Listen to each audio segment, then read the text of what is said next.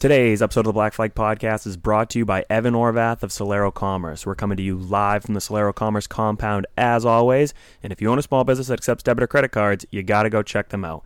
Get in touch with Evan Orvath or contact one of us and we'll get you a free second opinion on your current merchant service provider. Today's episode is also brought to you by CircleBDiecast.com. If you're looking for any diecast or any other NASCAR memorabilia, be sure to go check them out and use promo code BFP123 for $5 off your shipping costs on orders over $20. We would also like to thank Any Racing News, The Graphics Coop, and Daniel Eugene Photography for their support, and of course, the pals over on Patreon. If you haven't yet, go over to patreon.com/blackflagpodcast and subscribe for $4.69 a month. You get some merchandise discounts, some monthly giveaways, and of course, some exclusive content. Brad Keselowski is going to be shown the black flag. It's the Black Flag Podcast. Every fucking week. Fuck, I hate my fucking job. Race analysis. Yeah, but only girls pull hair, so. He forgets that if they changed the rules and took the champion's provisional away, he wouldn't have been able to race the last 2 years. So occasional alcohol consumption. Jimmy Johnson is on pit road because I think he's the leader. And calling people on their shit. It refrains me from not beating the shit out of you right now because you ask me stupid questions. This week's Black Flag Podcast is now in session. Hey, we edged him out, we beat him, so it's all good. All right, boys and girls, welcome back to the Solero Commerce compound. This is going to be episode 175 of the Black Flag Podcast. As always, I am Charlie, you are Bradley, and you are Bobby. Together, we're at Black Flag Pod on all things social media. I think this was another weekend where we were kind of all split up and did all sorts of cool stuff. And we were split up, yet 2 out of the 3 days did the exact same thing. Yeah, you get it. Saturday we were pretty much split up. But yeah, Friday we were at Bartlett, and I don't know if I missed anything before that. I don't think so, Charlie. No midweek races this week, right? No, I don't think so. Unlike last week. There's not even any midweek races this week anymore because they just 2 days before pulled the plug on the Thompson show that was supposed to happen. I was going to sit on the couch and watch that. Actually, absolutely is a midweek race this coming week. There's a couple midweek races, actually. There's a big old fucking go-kart race on Wednesday. $5,000 to win at LST Motorsports Park. Oh, good to know. Presented by Derek Nealon Racing. Thursday is second running at the new Saco Pathfinder Speedway. The Paco Sathfinders. Them also too. Good to know. I was going to say, Friday's not midweek. 10K to win at Lee, yep. And then NASCARing. I thought that we were going to bring up slingers on tomorrow. I didn't even know that the go-karts were go-karts. Did you guys win your free code from Racing America to watch slingers? I did not, no. What a big old scam that so many people fell for. No, I won a free PS5 instead, I think. Before we get going, I do got a more somber note. We got to have a moment of silence for 2 individuals that perished over the weekend. First one is on Friday night on our way home from Bartlett. A bear was struck on Route 202. A Maine black bear. And not a college student. Unfortunately, much to my girlfriend's chagrin, was not knocked out. It did perish. And on Saturday, over the course of the last 6 years that I've raced at Star Speedway, a groundhog has lived in the 3-turn light pole, and little buddy decided to risk it all during the spectator races on Saturday and got absolutely nuked by a spectator drag car. I'm laughing, not crying. No, I can tell that you're crying. That's the funniest shit I've ever seen in my life. So, moment of silence for those animals. I really thought you were crying. No, I'm laughing hysterically. I didn't see it. I did. Well, I saw the bear. They were dragging the bear off the road. Yeah. But the groundhog, it has lit for as long as I remember. There's holes in the light pole pile, and I get up to the stands to watch the street stock racer race, and friend of the program, Justin Rohrwasser, was up there, and he's like, "Yo, did you see the groundhog get hit?" And I'm like, "No." He's like, "Yeah. The groundhog that lives in the dirt in the 3-turn ran across the track during the spectator races and got absolutely run over." Oh, man. But I laughed so fucking hard. Harder than I just did a second ago. That's the funniest shit I've ever heard in my life. It couldn't have been during an actual race. It had to be during a spectator drag. I said that to Bradley Babb. I go, can you imagine we're out there ripping our super modifieds and we knock a nose wing off because we hit an animal? And Buddy's lived there long enough. He knows Saturday's the day. Yeah. If you need to go to the outside of the racetrack, you have 6 other days of the week to get your business done. Pack it in and stay home on Saturday nights, my dude. But you literally have the best seat in the house. Yeah. You're like the only And one what- that doesn't have a side-by-side that's allowed on the infield. And what are the odds? You picked the division that there's only 2 of them, and they go 1 lap. Like you had ample opportunity, and you just picked the absolute worst moment. Maybe he was sick of his family. Maybe he's had enough. I don't know. And Times are tough. And then the Bear. Byron's in office. We're on the way home from Bartlett. And we hadn't even left yet.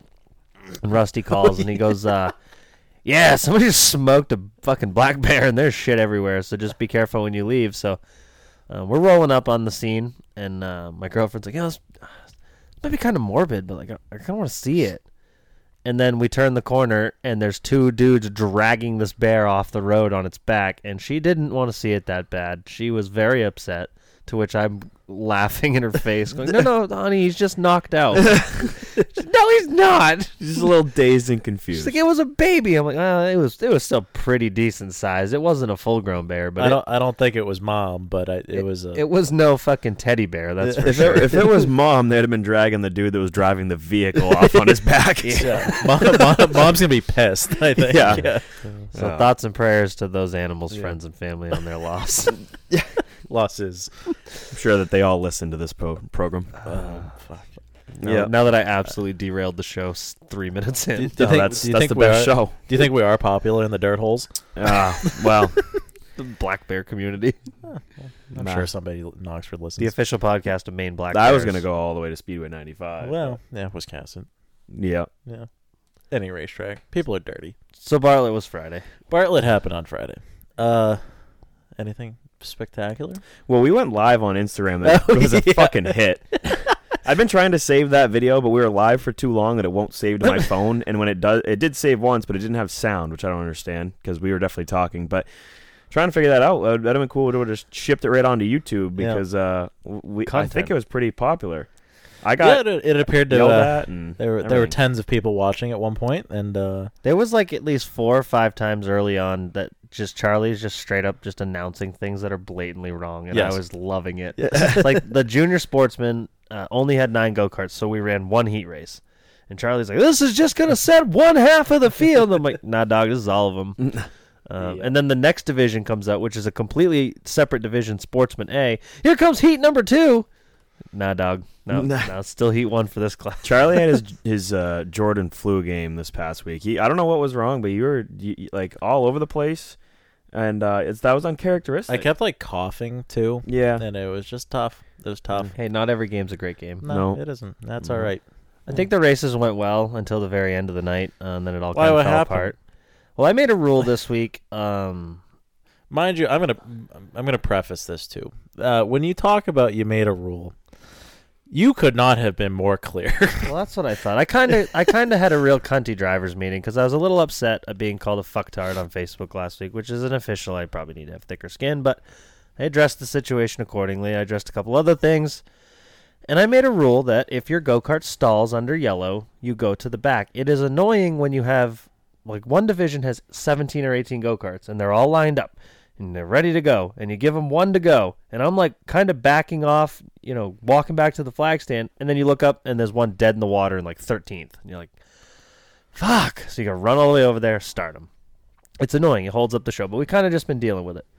Well, it had gotten back to me that some people are running with the idles turned way down because they think that the go-kart runs better with the idle turned down. So I'm like, well, they're doing this intentionally. No, we're not gonna be fucking doing this anymore. The very first practice on Friday, the junior box dog, which is the littlest of the little buddies and the inexperienced ones, they go out, and we were 5 minutes just trying to get them all going because one would stall. You're like, fuck. So you'd run over to the 1 turn, get that one going, get back to the flag stand, 1 dies in the 3 turn. I'm like, fuck. And I was by myself for a little bit. Rusty had gotten hung up at work, so I was like, all right, that's it. Tonight's the night. I'm fucking executive decision. So I said in the driver's meeting, Very clear. as Charlie stated, Very clear. all divisions, if your go-kart stalls under yellow and we need to pull start it for you, you will go to the rear. Let's work. I said they have idler screws on them. It's very simple to adjust. Let's work on that, especially junior box stock. Junior box stock doesn't do lineups. They can't get put to the rear because they don't fucking race. No, nothing matters. The junior box stock is simply the equivalent of letting your kid ride around in the backyard in a yard cart. They build their go-karts. They go out on the racetrack. They get laps. Every little buddy gets a trophy. We don't do restarts. We don't do lineups. They just get them acclimated with being at the racetrack and being out on the racetrack with other go-karts. That's simply the goal. So why would anyone think that I meant just them would be the ones getting put to the rear? Because they don't have lineups. But either way, in the feature, the second place go-kart of the Wing Champs, his go-kart stalled under yellow, and it did not go well. Did not receive the news well that he was getting put to the rear. Very upset with Rusty, myself, Eddie, to the point where we were there 45 minutes after the race. They were still arguing about it, and I'm like, they're trying to tell me I wasn't clear enough, that 15 other people heard me say otherwise, and to the point where you both were like, we were standing right there. It was pretty clear what you said. And if you can't hear me or you didn't catch anything in the driver's meeting, that's not my fault. No. So also, yeah, why would you think that it was the division that doesn't do restarts? Exactly. So that's frustrating, and it kind of ruined my night because the rest of the races went well. I think they were good, clean races. There was very little drama and controversy. A couple parents upset, but that'll happen. It never is going to ever go perfect. But the parents that were upset, they came over, had civil conversations. There was one guy came over, and I'm like, in my head, I'm like, the fact that I don't even know who you are, bud, means that you guys are probably pretty good. You don't cause any issues here. Just shit happens. So everything was all good except for that. It ruined my night. I was pissed off the rest of the night. I woke up on Saturday pissed off. I went to work for a couple hours pissed off. Then I had to go to North Windham and go grocery shopping, which North Windham on a Saturday afternoon or morning, oh my God, I would rather put a bullet through my face. So I was pissed off there. I was just irritated all day at the racetrack. Didn't even really care about the racetrack. The race went like shit. It ruined my whole day. And I'm like, man, if I'm going to fucking let this stupid go-kart gig take away from other things in my life, like, it's not fucking worth it.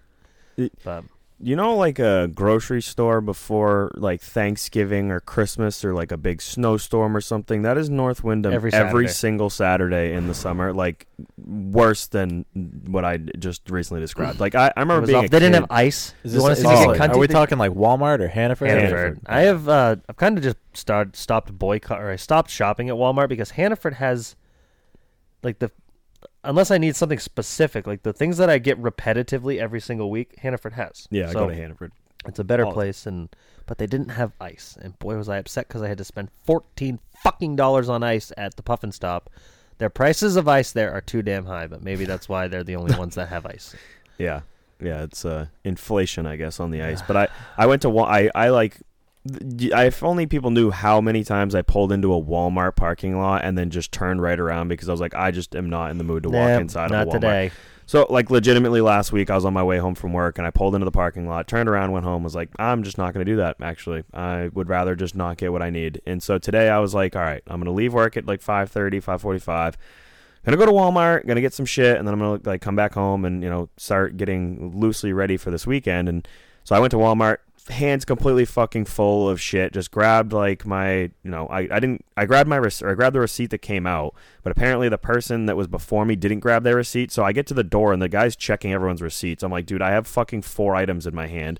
And like I'm about to like drop all of them. I literally had to put 2 Celsius drinks on the ground, handed him my receipt, and he goes, "This receipt only has 2 items." I was like, "Are you fucking kidding me?" And he's like, "You only paid for 2 items." I'm like, "No, it's the wrong fucking receipt." So I walked all the way. I was so pissed. And I usually don't get mad at people, but like Walmart, already tensions are high. You walk out of a Walmart, you're better than those people, right? Exactly. And you walk out of a Walmart, and I really truly understand when you're driving through the parking lot and you just see people walk straight out and they don't even look both ways. It's because they don't give a fuck if they die. Because they're also at Walmart. Yeah. Like it's just I was instantly cunty. I was having a great day. Day flew by. I'm like, it's almost Thursday. It's almost Loudon. Let's get this week over. Day? Oh my God, yeah. Like I legitimately, I saw someone that I knew on the walkout. I gave him a quick wave, almost fumbled everything, got everything back together. I'm looking like fucking Marshawn Lynch about to score a tutter outside the fucking grocery store. Grabbed your crotch, dove into the end zone. Oh my God, yeah. If there was Skittles, there was a golf cart, I don't know. And so the guy's like, just there, so you I'm like, you gotta be fucking kidding me. Oh, just absolutely abysmal fucking end of my day. But this world would be a lot better if there wasn't so many people on it. Oh my God, I know. We should have like a pandemic or something. But a real one. So, not one to. Never mind. What were we gonna say about? Dictate an election. Yeah. When did that happen? Yeah, what do you mean? So Bartlett went well. yeah. We got a week off from Bartlett, and I like I said, I probably shouldn't get so wound up over the 1% of people that are normally the issue. It's too bad because the rest of it went pretty well. Like I said, and normally we did actually. I think we got more thank yous at the end of the night. Like I said on the last show or 2 shows ago, whatever it was. We're not volunteers. We get paid. So we're getting paid to do a job. So, but it is a thankless job, and nobody enjoys getting yelled at. Nobody enjoys reading bad shit about themselves on the internet. I don't care how much they pay you. It's I don't enjoy it. But, it's like the Yelp review section. People usually only review shit when they're mad. Yeah. So, and it just like you'll it's, have that. You sit back and you're like, it's go-kart racing. Like, obviously, yes, it costs money. There's competition. You're trying really hard, but at the end of the day, like, you should have. There should be 2 goals if you're racing at Bartlett: to have fun and enjoy yourself racing, or to raise your child to be a good race car driver and a good adult. Other than that, what are we doing? I don't know why you're screaming at us. I don't know why you're calling me a fucktard on Facebook when then your kid goes to Oxford in a mad bomber and junks the whole entire field a week later. Like nothing specific. Yeah, I don't. I wonder who the fucktard was that night. Probably the guy he spun out for the lead. But either way, nothing specific. Yeah, nothing specific. Speaking hypothetically, go-kart parents are they're the soccer parents of the motorsports world. Yeah. T-ball parents. Yeah, it is what it is. It's a bunch of people who there are, again, this is just the 1% that we're talking about, but it's sometimes it's the people who were never worth a fuck to begin with, and they're trying to live vicariously through their children. They're all superstars. That is what it is. Oh, I can't wait. You have a good majority there that are, like you said, you don't even know that they exist because they're usually not in any sort of trouble. They're not in any sort of fuck show. Those are the people that we like. Those are the ones that that's why we show up for those types of people. But if you're the person who did nothing but bitch at basically every other racetrack you've raced at, pissed off damn near every driver you've ever raced with, and now you're to the point where you're arguing over a go-kart race, maybe there is a point of self-reflection and evaluation that needs to go on there. But we move on to Bradley, what do you have to say? Well, no, just Bartlett was fun. But we went, like I said, Instagram Live seemed to be a hit. We'll probably do that from now on. I think maybe not every week, but I think that just bring a charger. Yeah, whatever, we'll do it. But I think that we nailed the timing of when we went live, because at the beginning of the night, it's usually a absolute fuck show. Like, some mics aren't working, levels are all fucked up. Yeah, you guys came in for the junior box stock heat race, and then radio silence. Never said a word during the entire heat race, and then the next heat race rolled out, and they were about to take the green, and you guys came back in. So yeah.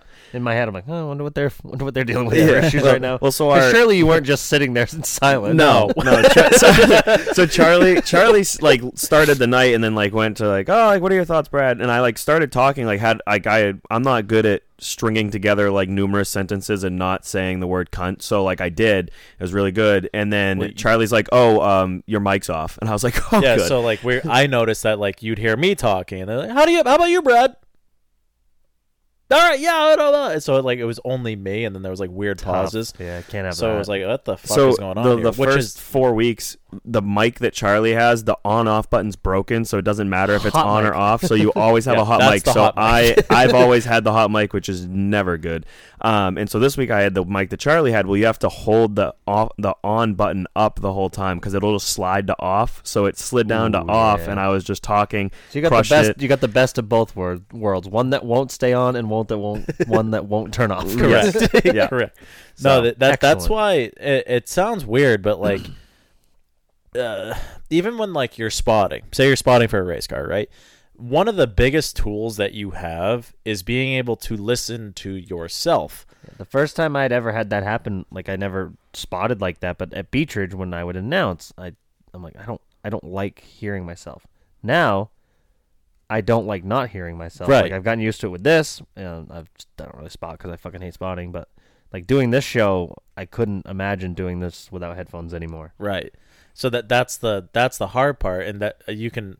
I'm gonna blame Dan Collins for it because he like set me up with like a super spotter gear one night for, I think it was Russell, And I was like, oh, my God, that makes a huge difference. Because, one, you know that it's working. Two, you know that you're talking. You know that they can hear you. You know how loud you are. You know, yeah, you can hear your cadence. And, if you're getting excited and you're trying not to get everybody else excited, whatever. Well, the same thing applies to announcing, where whether it's headphones like we're wearing right now and we can hear ourselves talking, or this is the craziest shit ever. I have no idea how. What? I can't hear myself. Now that I got my headphones back on, I can hear everything clearly, and I'm not screaming. Right.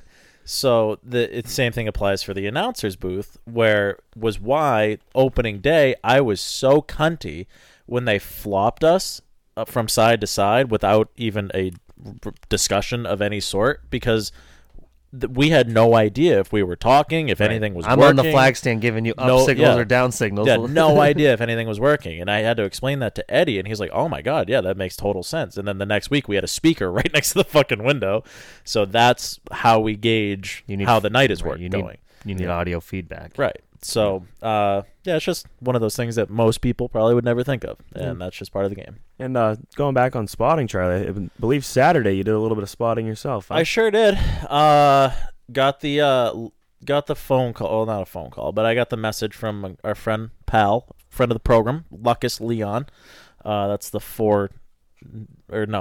one New England or the one Nebraska. The one Nebraska, that's right. Flies in from Nebraska to race trunks. He doesn't do that. But that's just dedication. He has over the last probably a couple of years, I guess, turned into a super spotter, and he was in Nashville. And typically he spots for modified racing superstar Kevin Iannarelli, who races the number 27 Massachusetts base iRacing paint scheme iRacing car in the modified racing series. So I was asked if I wanted to do it because apparently we are considered a Wiscasset Weekly person, which whatever.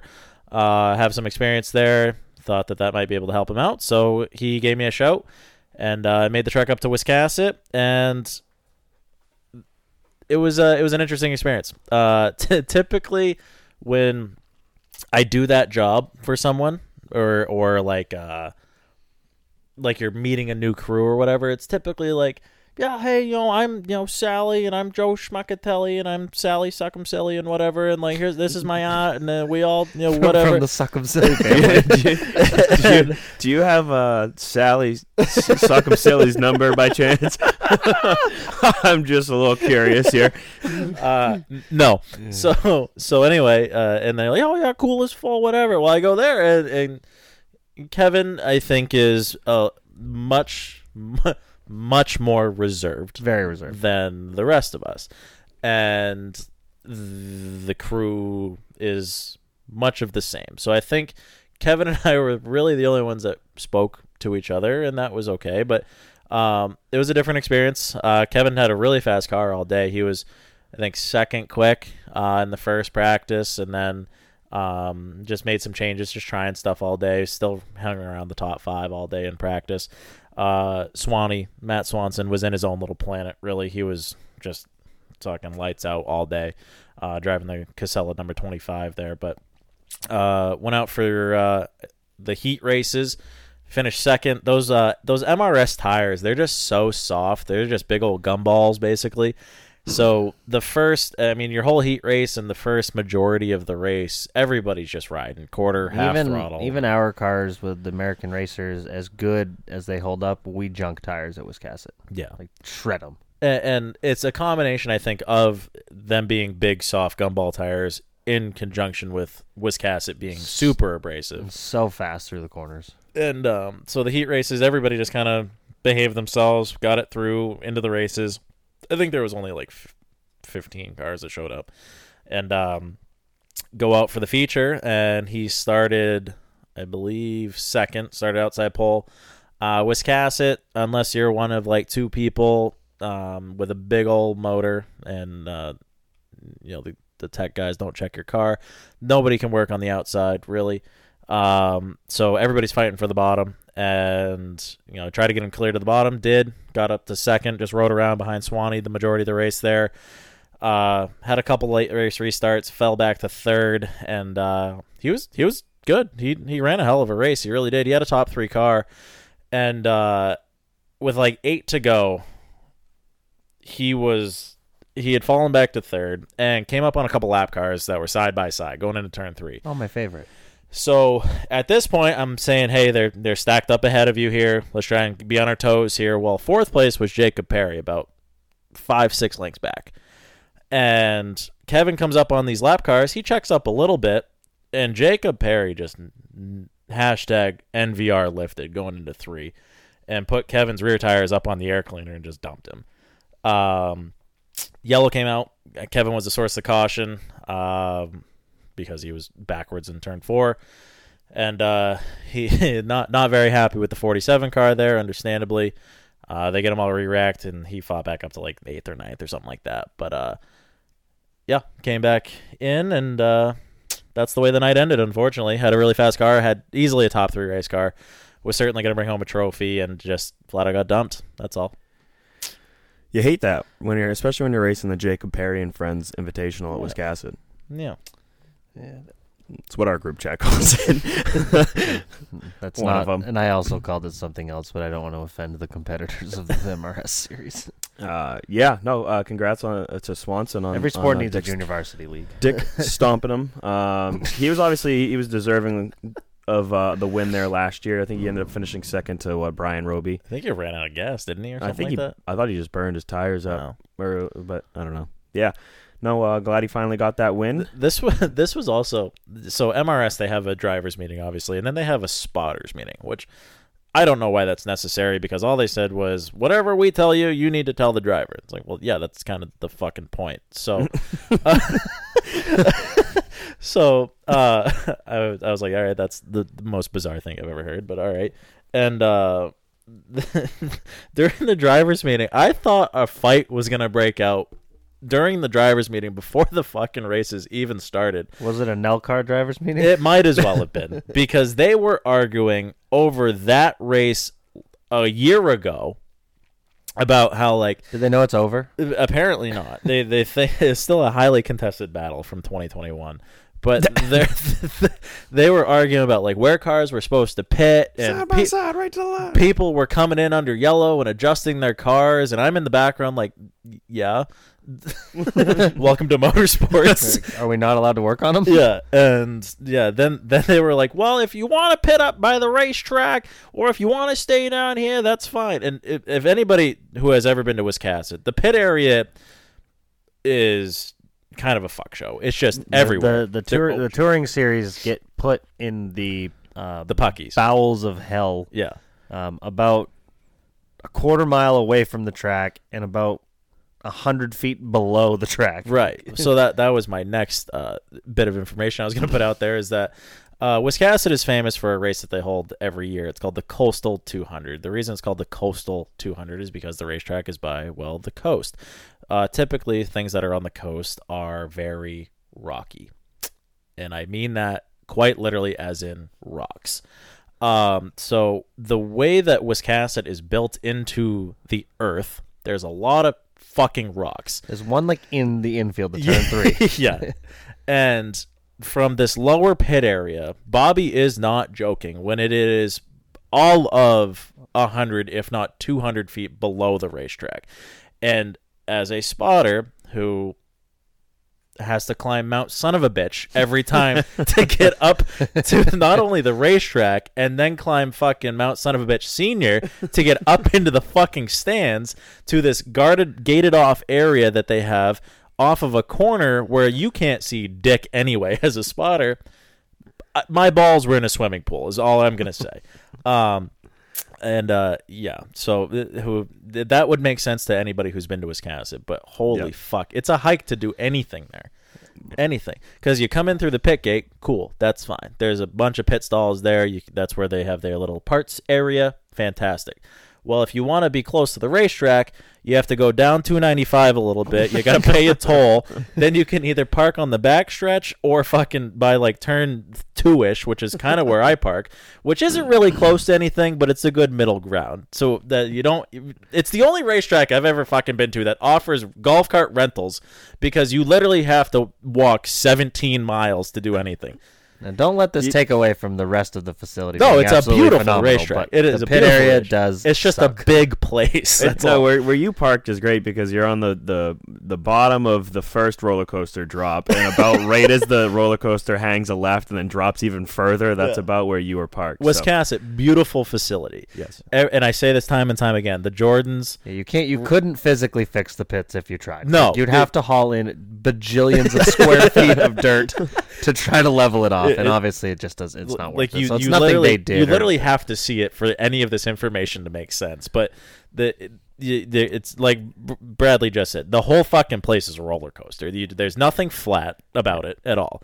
Yeah, with the supers, we have the quads, and they're like, you go up the fucking pits, and you can't even see the racetrack. You just see like the skyline, and then you get right there, boom, down you're in the racetrack. Yeah, it's like, wow, neat. This is like, and even roller coaster. Put your hands up when you go down there. But even like you said though, that like the walkway, like in front of the grandstands, is on top of the racetrack. Yeah, like you're looking down at the racetrack, which doesn't make any sense because you're in the grandstands that's looking down at the racetrack that's also looking down at the pit area behind you. If you jumped off the front of the bleachers, you would fall to the bottom of the bleachers. If you jumped off the back, there'd be an extra 40 feet before you hit anything. Correct. Yeah, it's a wild place, but I've said it time and time again. We raced there a little bit earlier this year, but Richard and Vanessa Jordan, it's one of the few racetracks that they keep investing in time and time and time again. They've always got a packed house. It is a beautiful facility. They improve on it every single time I go there. There's something new and different. They're actually building like NASCAR Cup style garage stalls into the hill in turn 1 and 2 there, so that the local yokels can rent basically a garage. I wanted to be the only dickhead trailers. when the super modifieds go there to try to rent one of those. Just be the only guy. Just cause? Yep, just cause. Fuck them. I want to be in the garage. and they do a lot of cool stuff. They have a lift in the pit area if you need it. They got a welder. They've got a cool little parts place. They've very got cars. friendly. If you want to race, you could probably just go buy one. Yeah, there's literally like of them. There's literally like 20 rent-a-cars if you wanted to do it. They're all total shit boxes, but they are there if you want to be a fan out in the NASCARing with the rest of us yahoos. But no, it's a cool track. But like I said, if anybody who hasn't been there doesn't know what we're talking about, you just have to go for any of this to make July sense. 30th, 350 Max Super Modifieds. And Pro Stocks with Russell and potentially us with the Super Street. Is Rusty going to go run there on the 30th? I don't know. Things are not going well for him. No, he's having a tough time. On I raced Saturday night at Star. As I mentioned earlier, it did not go well. I started dead last out of 11. I passed 2 guys that bounced off each other. Well, they didn't really bounce off each other. One guy got loose. The other guy checked up. I did 100% of my passing before I got to the start and finish line, and finished 9th. My worst race of the year. Car was terrible. I don't know why, because it was fast as fuck in the heat race, and I won the heat race. Basically, it was a high-speed parade. The guy that started on the pole won. The guy that started second finished second, and so on. So I'm thinking for the next race, I'm going to hire the Epping High School cheerleaders to come on my parade float and throw candy for the kids and wave to the crowd while we parade. Throw some flowers for the groundhog. Yeah. After we have the... Is there going to be a ceremony? I don't know. There has to be. Yeah. Sad for the groundhog. Does he have a family? I don't know. Does he have life insurance? Does he have things squared away for the kids? You'll know if he has family if Bob smokes a fucking groundhog in a couple of weeks. If I knock a radiator out of my car because I hit a fucking rodent, you're gonna need more than a tear off to get that off your fucking helmet. Oh, the rest of the races at the start were really good though. The street stocks were entertaining as hell. I caught a little bit of the pure stock bang banger race, and in the drivers meeting every week, it's the same thing as poor Dave McGuire. Make sure your feckin' transponders work, which I've literally have forever. Make sure you got your fucking receivers in, which mine always works because I'm always the guy flailing my arms at officials like, what do you mean? Fucking, I'm in the right spot. And Jamie makes fun of me for that. And the third thing they say that I never really understood was stay out of the dirt. Well, in the infield. Well, yeah. So Star has the racing surface, and then they have almost similar style speed bumps like Beechridge had, the rumbly bumps. And those are like 3 feet long. So if you want to get to the dirt, you got to go for it. There's a long way to go. You could be like Jimmy Storrs, just 4-wheel it. Fucking right through Well, the infield. and they say this every meeting. You'll stay out of the dirt. Well, I got up on the hill for the pure stock race and figured out why they say that every week. Because every lap, some motherfucker in a 100,000 or 200,000 mile Honda Prelude would fucking just go skipping right through the grass clippings, put dirt all over the track. I'm like, what in the fuck are we doing? I'm like, well, that makes sense as to why they yell at us every week. But they had good fields and everything. The Sling Bombers, Dave Cameron picked up the win in that. I think. On a hot streak. Yeah, he's like wicked fast. I didn't get to see all of that because we had to parade ourselves. But we were supposed to race this coming Saturday, but they gave us the weekend off. So who won the Flappy Bird race? Danny Lane.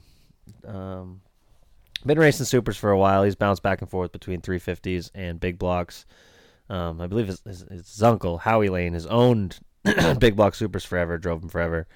I've on 2 occasions in person thought I saw Danny lose his life in a big block super. It's happened at least 3 times, maybe even 4. He's lost his life 4 times? Wrecks that looked like they should have killed him, and I don't even think he got injured. The first time my dad ever brought me to Oswego, they got those big foam blocks that are like the size of a refrigerator that protect you from the wall. Well, I look up, and the 3-turn was the farthest away from where we were sitting, and I see a car go into the foam with all 4 wheels and the wing attached, go like underneath a bunch of the foam, and come out the other side like a mole that had tunneled with no wing and no wheels attached. Were there spectators out on the racetrack? No. Because it matters. So I'm like, holy fuck, that was big. Like, upside down, cars destroyed, wheels ripped off it, wings gone. Like, oh shit, hope that guy's okay. It was Danny Lane. He was fine. Go to Lee, Ollie Silva Memorial Night. I think it was one of the first times I ever ran my 350, maybe the second time ever. We're up in the stands, and big crowd at Lee. All the Bentley's saloon bike. They do like the biker trip. They're all down in the hospitality tent in turn 1. John Spence is hyping the crowd. It's my super modified heat number 1. They drop the green. Danny Lane's on the pole and never fucking shuts down getting into 1. Stuck throttle, buries the thing in the fence. Same thing. Wheels ripped off, wing flies off, upside down, shit everywhere. Trent Smith, friend of the program, was actually in like the hospitality tent. Said he watched a coil spring and a shot go flying by him. Cool. And I'm like, holy fuck! I think I just watched Danny Lane die again. Nope, fine. Hopped right out of it. Fucking. And then there was a third time at Oswego that I saw on the internet. He hit the wall in turn 1 so hard that the complete front axle, steering rack, wheels, spindles, hubs, everything landed in the infield. He landed in the outfield with the rest of the race car. Those are not close to each other, Bob. No. Especially at Oswego. So that place is like 9 lanes wide. I've never Oswego'd. I would enjoy an Oswego at some point, I feel. So, I like traveling around, obviously. But so Danny picked up the win, his first in this car that he has a star. So good for them guys. He started on the pole and just bye-bye. Well, Bob, it was funny that you just brought up Trent Smith because Trent Smith is sponsoring the show this week. This show is actually sponsored by the sponsors who sponsor the Zero Limited Sportsman at Oxford. So sponsors of the sponsors. The sponsors of the sponsors. Yeah, this is actually a good idea. That when you told me that this is what he was doing, it was actually, I'm like, that's actually a really good idea. He is using his money to get more value out of Alex's sponsors, which is actually pretty brilliant. Yeah. Yes. So the Limited Sportsman sponsors on the Zero car are McCormick & Sons Trucking in Hollis, Maine, Black Point Auto and Towing in Scarborough, Maine, Linex of Portland in Portland, Maine, Route 5 and 35 Auto Repair in Dayton, Maine, Show'em Roadway Services in Berwick, Maine, Backwards Burner Service in Standish, Maine, CW Designs in Buxton, Maine, and Brook Hill Classic Morgans in Dayton, Maine. So all of those sponsors sponsor the Zero Limited Sportsman that you can see in action at Oxford Plains Speedway. Picked up the win, I believe, last week. Am I right in saying that? Correct. Yeah. So you'll see him on the show post. You'll see all of his sponsors on the show post as well, and they're going to be he's going to be sponsoring the show for the next couple weeks. So thank you to Trent, thank you to Alex. Congrats on not sucking last week, and thank you for all of them for sponsoring Alex and the Smiths for sponsoring us. So yeah. So that was a start, and my Saturday consisted of going to Oxford, where I watched the Zero Limited Sportsman. Unfortunately, didn't park in a victory lane, but I was actually up there serving beer in the crash pad. First time I was doing it solo. For a while there, it was kind of boring. There wasn't many people up there. People started trickling in, and then it seemed like everyone just all showed up at once. Really good crowd for a Saturday. It was awesome to see a lot of people that I don't know. I feel like I can confidently and not rudely say first time at a racetrack. So it was funny though, because I was at one bar in Turn 1, the Crash Pad, which is our hangout, and Lindsay was over on the front chute working that bar. No view there. And so at one point she goes, I just sent some people your way. It's their first time at a racetrack.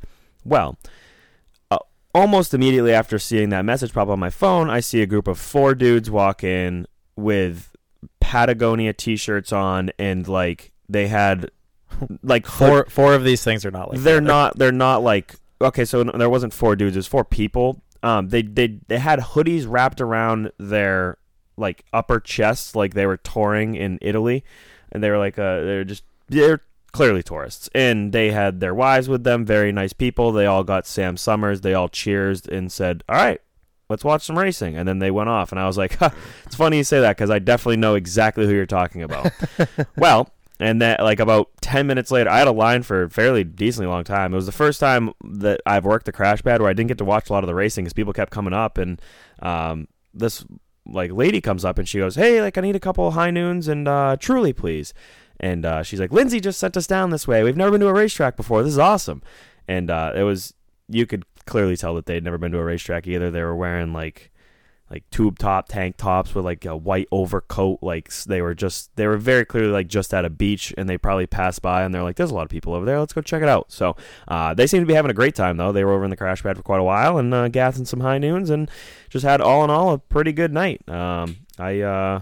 I didn't get to watch a whole bunch of racing, but I know that our buddy Austin Terrace picked up a win in the Super Late Models, kind of dick stomped them. So good on him, because he unfortunately has had a rough start to the year. Pretty bad year so only far. Ford in the division, maybe even the pit area. Certainly the only Super Late Model out there that doesn't have a crate engine. Yes. As Jay Cushman would say, Jay is Austin's father, the only real Super Late Model out there. Yeah. Yeah, so that was awesome to see. I was pumped for Austin. He got some claps out of me in the Crash Pad. Other than that, I did not see a whole bunch of what happened. I feel like there was some crashing. A street stonk flipped over, and the guy went running through the infield trying to fight the other guy that caused it. He didn't make it, despite his best efforts to juke 2 of the officials. Yeah. Saw videos and Snapchats of that. Of course, aforementioned Mad Bomber, big old crash at the beginning of that. Nate Barth skirted his way through there. Unscathed to hang on for a second place finish in his race. Yeah, I believe Cam Childs won the street stonk race, but some guy walked up and ordered a Bud Light, and I turned around, grabbed them a Bud Light, and when I turned around, I saw the bottom of a car coming towards us, and I was like, oh shit, someone just flipped. And the guy turns around, and he's like, oh, I missed it, and I was like, yeah, me too, and he's like, oh, sorry about that. I'm like, oh, no worries, I'm just doing my job, man. You should be. And but I look back, and I could pretty much piece together what happened through the pictures that were posted online. Yeah, but somebody got a great frame by frame photos of it. He got spun. I believe it was Joe Hutter. Yeah. Number 2 got spun by Joey Israelson, and then Rick Spalding hit him head on. But you see, Monte Carlos are like boxes, and they are Camaros are like cheese wedges. Yeah. So when you drive a wedge underneath a box, it tumbled the box. Yes. Yeah. And so it was funny though, because he flipped over, and everyone obviously gave the clap when he got out and he was okay. And then I was like, all right, that's $6 Bud Light. Yeah, here you go. And then everyone started going nuts again. I'm like, what the fuck are they going nuts for? I'm looking around the track, what is going on? I have no idea. I couldn't see what was going on. And then someone's like, oh yeah, he tried to run across the infield, and basically I think he was trying to get to Joey, and didn't quite succeed, I guess. He did not. No. So going off that conversation you said about people showing up that have never been in a racetrack before, I don't remember if I mentioned it, but when Lindsay and I were working the Crash Pad, I think it was 2 weeks ago, this woman had showed up, and she lived somewhere else. She's like, fuck it, I'm gonna go to Oxford for the day. She hung out at the casino for a second. She's like, wait a minute, there's a racetrack there. And I feel like I might have told this story, but she was hanging out there, and she just completely by herself, comes up, introduces herself. She's like, I don't know what's going on, but this seems pretty neat. I'm like, well, lady, you're in for a hell of a night. Yeah. So we just kind of told her what was going on. She didn't understand anything at all, which was awesome. So we're telling her yeah, this is what the flags mean, and no, people can't pass half the field under yellow. It doesn't work like that. And she's having a time. We bought, I personally bought, or I think actually Lindsay did, personally bought her a beer because she was out of cash. Didn't understand that no cards there because cash only. So she's like, all right. She had a time. She thanked us, whatever. Figured I would never see or hear from that lady ever again. Well, Saturday, I'm at Wiscasset. Lindsay texted me. She's like, you're never going to believe this, but that lady came back on Saturday and brought her, like, all of her friends, like her new man friend who, like, also doesn't race car at all. And brought, like, some kids and stuff. I'm like, that's fucking so cool. That's awesome. Yeah. That's pretty much all we're trying to do here. Sunday came around, and we also were at Oxford on Sunday, and we were hanging out with Dan and Sue. They had a skybox up with Mike Rowe. I was like, I'm feeling bougie. I'll do that. There's AC and a good view of the racetrack. It'd be kind of silly not to. So we're hanging out there. The night's getting done, and we're walking down the front stretch there, and it's a bit of a walk back to the parking lot, and lady stops us dead in our tracks. Same lady who just 3 weeks prior, had never been to a racetrack ever, has now been 4 times, 2 of which were 2 days in a row at Oxford this past weekend. Love that. That's fucking cool to me. That is wicked cool, yeah. Especially that she had such a good time the first time. She brought everyone back with her. Yeah, she had such a time that we're like, because we were just like not ignorant and mean to her, basically. We're like, that's fucking awesome. Like, yeah, buy a beer. Fucking this is what. If you have any questions, let's let us know. Blah, blah, blah. And she's like, fuck it, I'm bringing everybody here. And she did. Hell yeah. That's like when I used to bring kids, I used to like basically, like I've always said, pay for my dad to get into the stands, but I would also, any of my friends that didn't know anything about racing, I'd bring them with me and I'd be like, oh, this is what this means, watch the 56 Legend cars, 35 fucking cars, he's going to go blow him by everyone, he's going to win the race. And he would, and I'm like, how cool is that? And they're like, yeah, I don't know, man. I just want to get back to my like Xbox 360. I'm like, okay, all right. Well, that was it, folks. Thank you all for coming out. Happy trails to you. Yeah, and then I would just go back the next week and just sit by myself. So, I'm glad that she had such a good experience that they just kept coming back. So, no, that was cool. And then, yeah, like I said, I was at Oxford on Saturday, and then we were all at Oxford on Sunday. I actually ended up crashing in my car. I crashed in your car. My car. Not crashed your car. Okay, true. Yeah. So which has nothing to do with the crash pad. And then you slept in your car. Legitimately, like, have already made a deal to buy a camper, like for over 20 grand. And I'm like, all right, I'm gonna go to the casino. I'm gonna make some money back. I walk into the casino.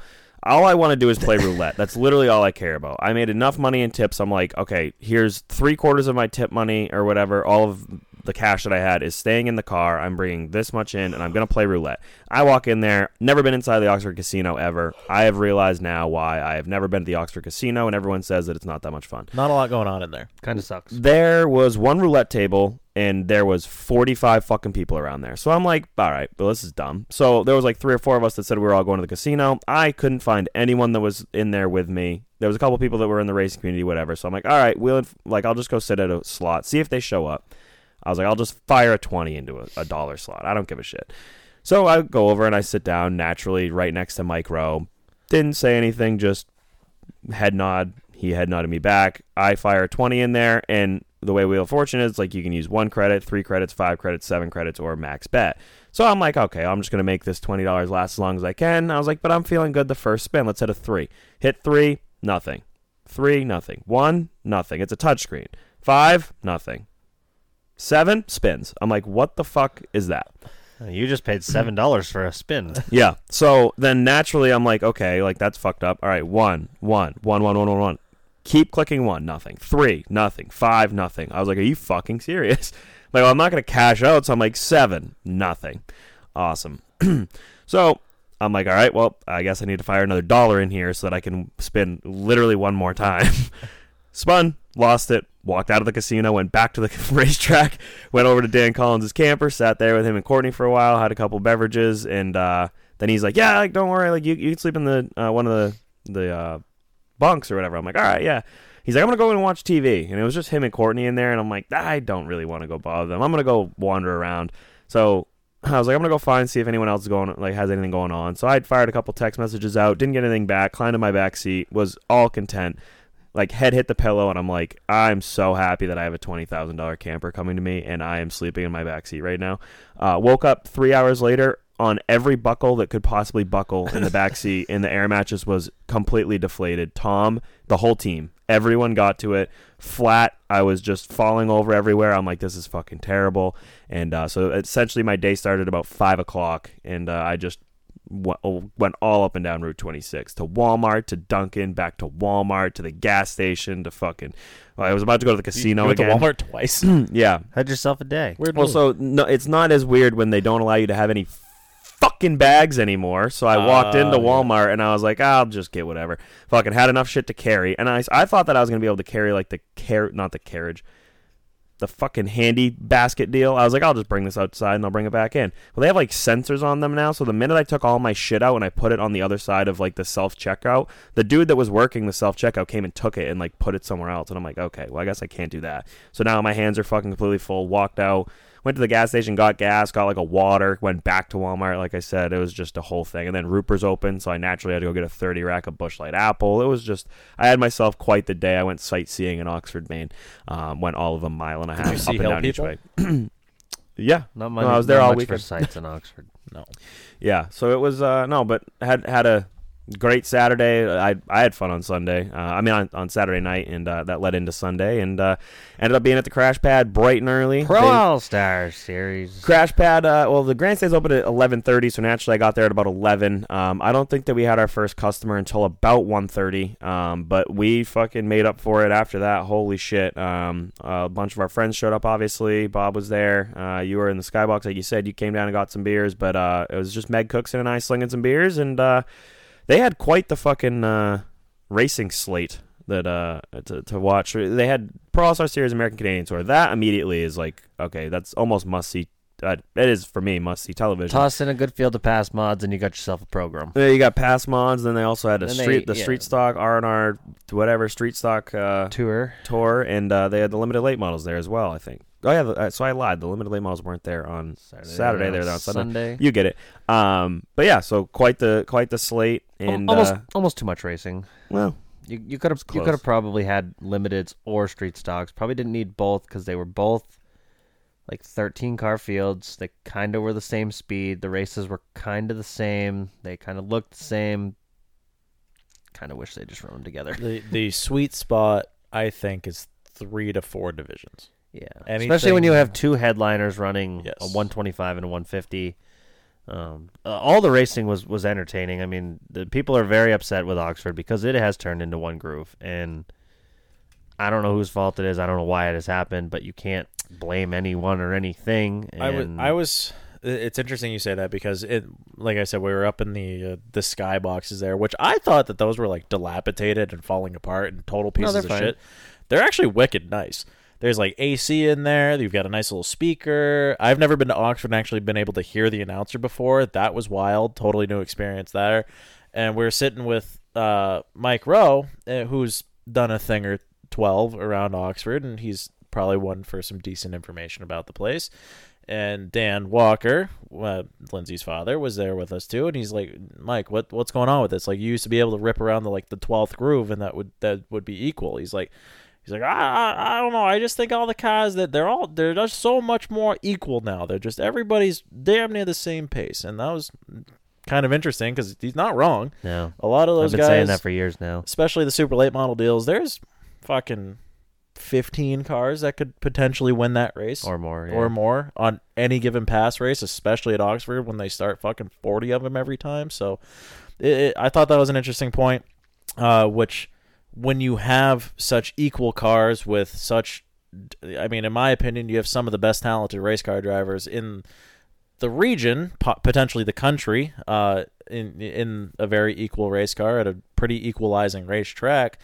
It promotes a lot of woodpeckering, if you will. Led to a lot of torn up shit in the past race. Fighting for the bottom there. When you got 40 cars fighting for one groove on a 3/8 mile racetrack. I think it's that Newton fella said that two things can't be in the same space at the same time. Well, there was like 8 cars that tried to be in the same space at one time on lap 8, and they wadded some shit up. Well, I looked up. I don't know what started it. I guess somebody spun Ryan Robbins, but there was just smoke. And I watched Kyle Salemi get spit out of the pack, and he buried it in the front stretch wall pretty hard. A fucking ton. And while I'm watching that, I heard what sounded like the bombs of Baghdad being dropped because it made a hellacious noise and there was gravel 30 feet in the air, it looked like. And that was Ben Rowe smoking the light pole after he smoked Max Cookson. That was a hellacious hit. Yeah. And as well as DJ Shaw got a piece of it. Kirk Gary was taken out. Ryan Robbins was taken out. Now, mind you, the names that you just said too. All cars that could have won the race. Ben Rowe won the Oxford 250 3 times. Last year's ACT late model champion. Buried the fucking thing. Curtis Gary, who over the last 4 or 5 years is always a favorite. Damn near been unbeatable. Has won the Oxford 250. He's very, very good at Oxford. He's a weekly series champion there too, I believe. You had DJ Shaw, the points leader, and Max Cookson, the Oxford points leader, both out. Yeah, and not just out, like fucking fucked. Max just sent me a Snapchat of his car. It has nothing on it from like the windshield forward. Yeah, so a lot of hard hits for a lot of good race cars there. Things seem to kind of calm down for a second there, until they didn't. And well, I think you can just head on over to Facebook and figure out some of the things that happened there. But yeah, not a good day for our pal Rusty. No. He ended up backwards the top of the 4 turn. Yes. Off the nose of Joey Pastore. Hate it because I'm friends with both of them.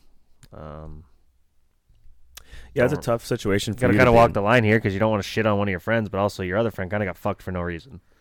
Well, correct. I mean, well, there was one person who started it. One person who got back at the other one to make it even, and then apparently that was thought as starting it, to where there was third tertiary contact, which ended up fucking Rusty. One person, Rusty.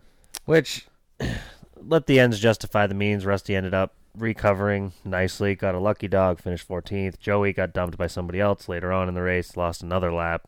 I don't know where he ended up. I can pull up the results, but Rusty actually ended up P15. Yeah, I knew Rusty was back on the lead lap.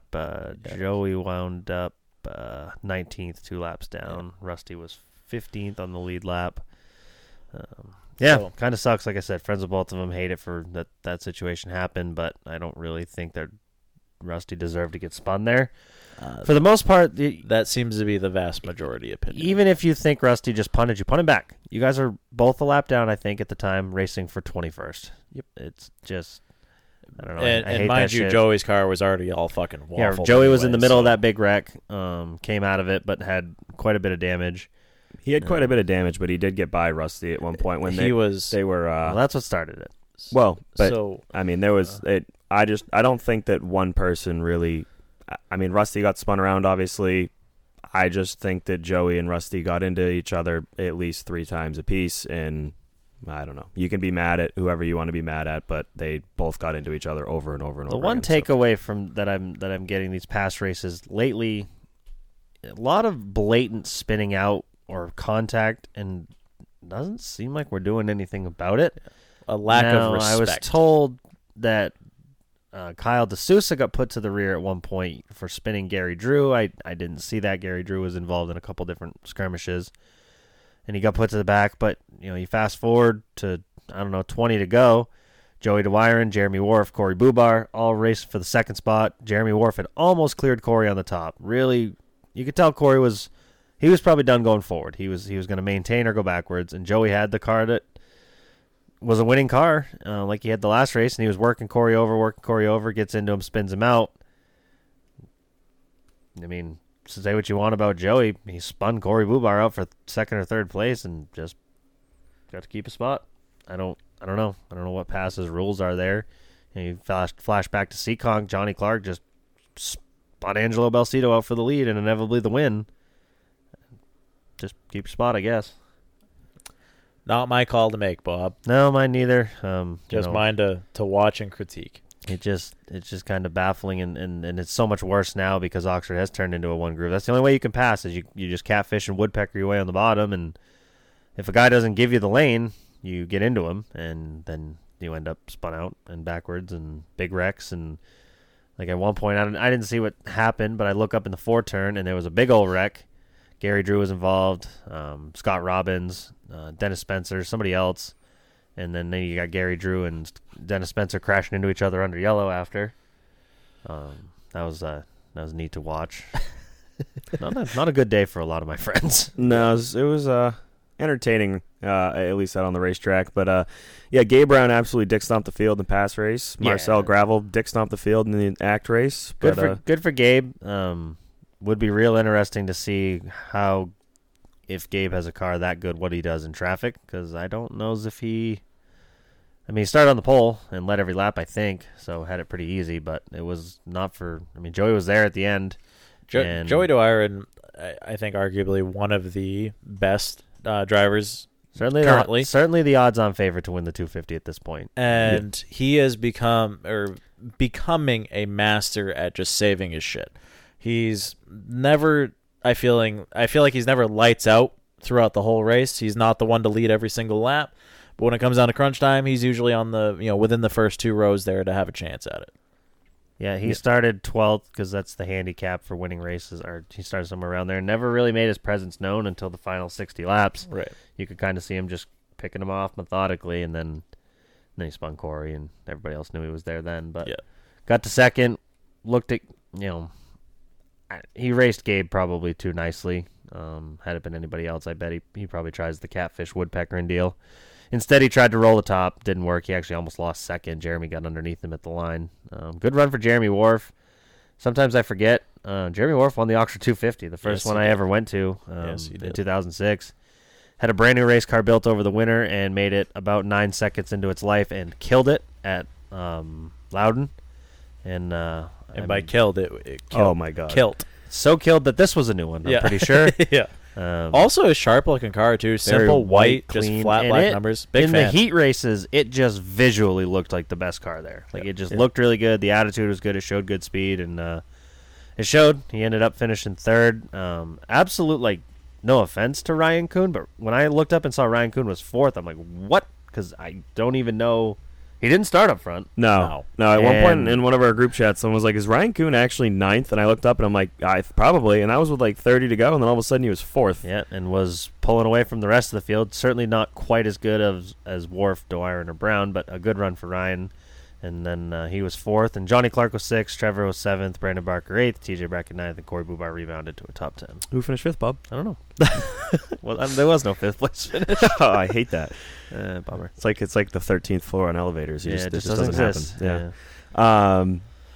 Yeah. I mean, let's just get right into the podium, pals, because this segment, it's got a segment that's going to stay, and now it has a sponsor. Today, the Podium Pals of the Black Flag Podcast is brought to you by Only Podiums. So it's the Only Podiums Podium Pals presented by Only Podiums.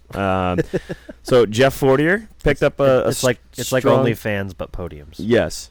Does this apply to only what am I trying to say here? What? Fans? No. Podiums.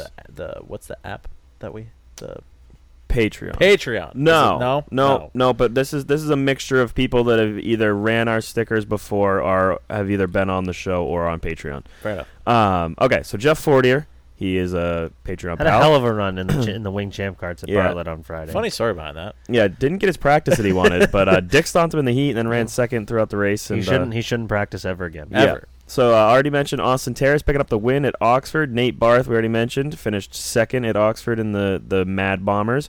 Stephen Kopsick finished second at Stafford in the SKs. Jimmy Blewett won the tour race at Wall.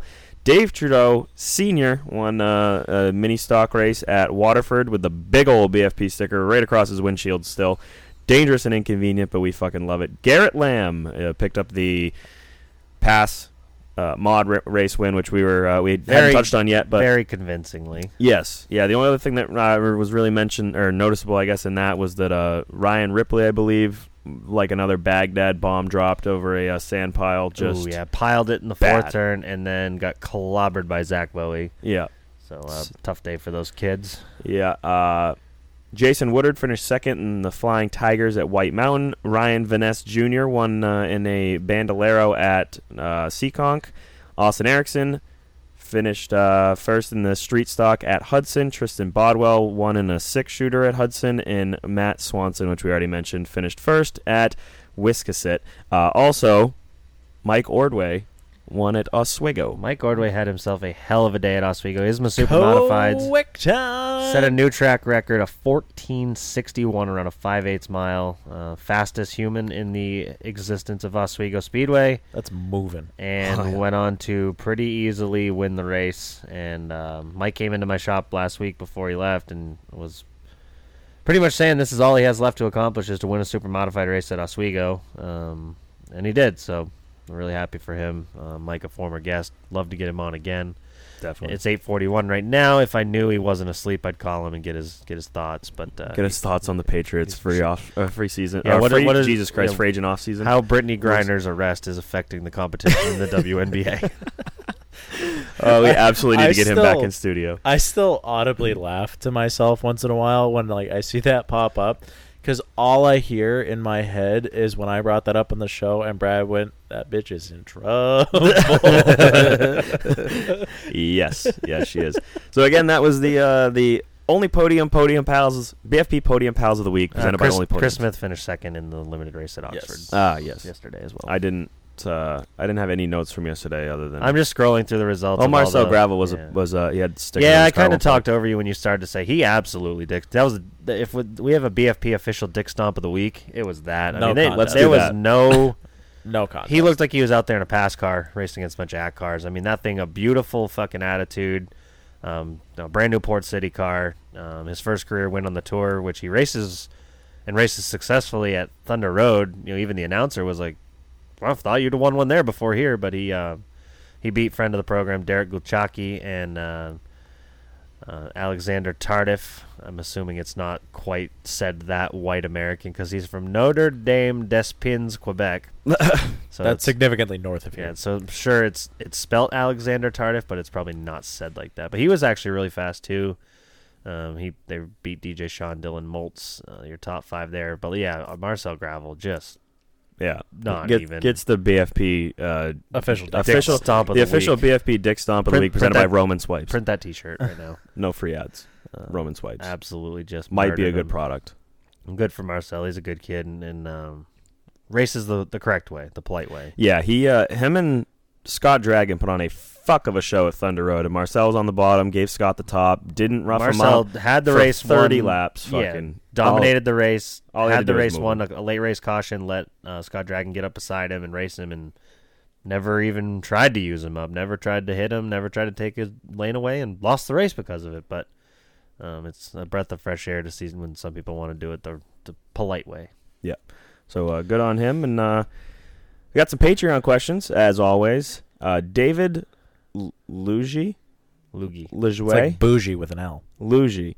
Are you guys going to Bristol in the fall? I don't think so. Probably not. I don't even know when it is, so that means I'm not going. Oh, that's actually a Star Classic weekend. That is why I'm not going. Oh, that's right. You did that once before. I did that once before. And didn't like it. No, I didn't. All my friends were in one spot, and I was at a race one of the races I couldn't even get into because of COVID. So you were in the parking lot during the Xfinity race. Yeah. You also had a passenger, didn't you? Dave Sykes asks, why is Ross Chastain such an unapologetic douche nozzle, and does he think people are still buying his dumb watermelon farmer act? Which is a terrific question because I didn't really watch much of the race. I watched a little bit of the ending. Didn't either. All of the highlights that I saw was Ross Chastain wrecking someone else. Like, not the same person over and over again. He'd absolutely spun Martin Truex early. That was the first thing I saw, which I didn't understand because it looked like they were all junk. And then next thing I know, I tuned back in with like 35 to go, and Ross Chastain is second and Truex is fifth. I'm like, how does this make any fucking sense? It's tough because I obviously very partial to a number one. I love the number one. That's been my thing for a while here. So seeing that in the Cup Series be the guy that everybody fucking hates, that's a tough look for the kid. I was one of the early ones on Ross Chastain is just a dirty, aggressive. I hated Ross Chastain from the beginning. I never liked him. I said that he was overrated. They said he sucked. I'm just glad that one of the points is right because he does not suck, but he is an absolute fucking weapon. He doesn't suck by any means. He's obviously very talented, has a raw ability, but if he could just fucking calm the fuck down sometimes, I think that he would be so much better off. Yeah, he's kind of going through like an alternate version of our pal Noah, kind of what they said about him. Like, fast as fuck, as good as anybody, but just stop smashing into shit. Yeah. And it showed, Noah's maturity has shown this year. And Ross he's fast and he's doing a good job, but I mean, if Denny Hamlin doesn't junk him at some point of the playoffs, I'm going to call Denny Hamlin as big of a fucking fraud as Martin Truex, because Denny's obviously upset. And he owes Ross a couple now. What did he do to Dennis? Well, he did the exact same thing. Even worse than wrecking Truex. Drove into the corner, just drove into the back of him, spun him out. And that's the second time he's done it. He shipped him somewhere else, too. I remember seeing that highlight actually at some point today. I don't remember exactly what track it was, but it's the second time that he's absolutely junked Denny. And, I don't know what the fuck. I'm starting to think that when he got out of the car and he's like, man, I keep doing this and I thought that was just like a bullshit joke. I think that he actually just doesn't know what the fuck he's doing when he puts a helmet on. Obviously he won his first race was fucking fluke. His second race was a fluke. But he didn't pull that act this time though. He didn't get out, oh, I'm such an idiot. Oh, I'm so dumb. I think he just he actually had said something along the lines of, oh, this time was different. I don't know what that means. I didn't watch any of the race other than I watched the finish on your phone. It was Ross Chastain versus the field. Yeah, and today. Like I said, I think Denny Hamlin is a guy that is going to put up. If he's going to say something, he's going to, he'll write the check that his mouth, or he'll cash the check that his mouth writes. Unlike Martin Truex, he might have started. He ain't going to win the war, and then Joey Logano drove by him like he was standing still and won the championship, which was great. So we'll go to this question then. Woody Pickett asked, "What racetrack will Denny No Balls Hamlin get Ross Chastain back at, if at all?" Whatever the next short track is, probably. Thoughts are with Woody. Woody lost his father over the weekend, so we were thinking of you, Woody. But certainly not what we wanted to see. No. But I don't know. I feel like Denny's a smart enough race car driver where he's not going to go into the chase, playoffs, Super Bowl, whatever, with the mindset of, I got to get Ross Chastain. But there's going to be an opportunity where the one's in front of him on a restart, or he gets crossed up, or Denny needs to take a lane away. So it's going to be, it's not premeditated, but it's going to be situational. I feel like typically the best way to, because at their level, it's obviously, there's so much more to consider. If you're going to these big 1.5-mile, 2-mile racetracks, whatever, you're going way too fast to intentionally fucking wreck somebody. That's how people get fucked up. Typically where you see it is a Martinsville or, a short track of some sort where the speeds aren't super high and you get a Matt Kenseth, Joey Logano situation. I think that you're going to see it this weekend at Loudon, and if you don't see it this weekend, you'll never see it again, and it'll be the same thing Martin Truex did. Because Denny's, obviously, this is one of Denny's best racetracks. Ross has been the fastest car in the field. I think that this is the week that they're going to be pretty even on the racetrack, and they're going to be right around each other. So if he doesn't get him back this week, he's never going to. Scott Fowler said, what game do you like better, Test Drive Eve of Destruction or NASCAR Dirt to Daytona? Oh my god, those are the two greatest video games in the history of video games. You can't make me choose. No, they both are awesome for their own set of reasons. I'm not picking one. I still have both. I have a PS2 and those two games. That's it. That's all I have left from my PS2 days is those two games. I'm on Bob's. I refuse. I would pay if you told me. So say the PlayStation 6 is the next one to come out. Yeah. In the line of PlayStations, that it was going to cost me $1,000, but you can play PS2 games on it, I'd have one. Oh my god! Because my PS2, you turn it on and it makes some noises that makes me think my house might burn down. Sometimes it freezes. The controller wires are they're frayed and they make sparks sometimes. There's some grinding noises. The fucking PlayStation 2 is 21 years old at this point. So, somewhere in this house, I think it's over there somewhere, I've actually got an original PlayStation. I have a PS2, a PS3, and a PS4. And I think it'd be cool at some point to be a wicked nerd and have them ear it out next to each other. I know for a fact I've played both these games. I don't know which one I would like better though. Test Drive Eve of Destruction literally has an unlockable feat where you press L2 to fire a chicken at the guy in front of you and it blows him up and flips him over. See, the Eve of Destruction one is like Bobby said though, they're cool for their own reasons. The Eve of Destruction one was the one where you and your buddies would sit on the couch and you played that for fucking hours and hours. It's the figure 8 jump race, and you just launch your buddy into the grandstand, laughing your balls off the whole time. Dirt to Daytona was the first game that I can kind of recollect where fist fighting my friend over a modified race. Well, that, but it was also the first game where it was you're kind of your own like person, and like you progress up through the ranks. The career mode in both games are awesome. Yeah. For Dirt to Daytona, you start with a street stunk, and you got to earn enough money and win enough races to get a sponsor to get you to the Truck Series. Yeah. And then maybe I might have had the difficulty setting a little too low because I was driving these absolute shit boxes and winning truck races. So I progressed my way to the top pretty quickly. But and then with I almost called Day Destruction, Eva Destruction, you literally are in a trailer with a shitbox car that is worth like $40, and you could drive to the event, and you had to win money, and then you'd end up back at your house, and you could drive around town. You could practice your car at the local gravel pit, or you could go to the local junkyard and trade in your car for a little bit better of a car. See, that was another reason why that one was so cool too, because like you have, and like I sound like I'm 100, but like kids now they have Grand Theft Auto, they have all these like considered open world games, and that was one of the first ones where that was a thing. You're like, oh my god, what do you like? I don't have a menu screen. What the fuck is this? Yeah, there's no open maps in any racing. Like this one, you had like 3 different like roads, and that's like you chose your event based off what road you went down. It was pretty cool. Dude, that was back when life was much simpler. Hell of a question. Yeah. That's well, Woody Pick asked actually 3 questions. This is the second of his questions. Fuck, marry, kill Dick Trickle, Harry Gant, and Tim Richmond. Ooh. Well, I'm not fucking Tim Richmond. He had AIDS. Episode 175. God damn. Probably shouldn't make that. That's title, not actually. Probably wouldn't do that. I'm just glad I don't have to go back and censor out the names. What did we say? Tim Richmond, Harry Gant, and Dick Trickle. Yeah. Racing does make my dick trickle. I want that T-shirt. Think that I'm gonna have to. somewhere. I'm gonna have to marry Tim Richmond. Oh man, that's tough. I'm gonna have to fuck Dick Trickle and kill Harry Gant, which sucks because it's handsome Harry. You know, I feel like I should marry him. I'm gonna marry Harry AIDS. Gant. He was, he won a lot of races, and he was handsome Harry.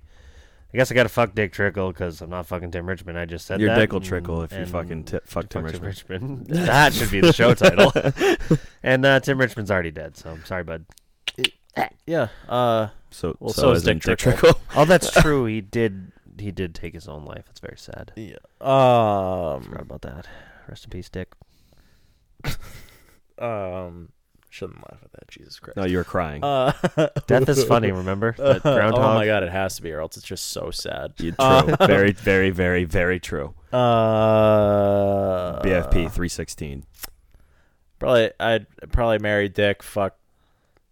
I can't fuck Tim Richmond. You? I just can't. I just not can't. HIV, but full-blown AIDS. Yeah, kill Tim Richmond and fuck. That's so tough. Harry Gant That's or so whatever. tough. What a tough question. Yeah, that is a tough question. Matt Cian asked, "What do you think your younger selves would think of you today?" Oh my god. That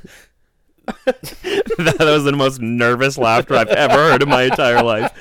Especially when I looked over and he was like looking away, like looking away out into the distance, like scratching his head. It's weird because like when I was younger, and this we're gonna get kind of personal here. I used to be like my dad was like my superhero. Like he was, and Bobby can attest. He was a big dude. Like he was not small. He was not a small human being. No. But in addition to like him being my superhero, I was also fucking petrified of my dad.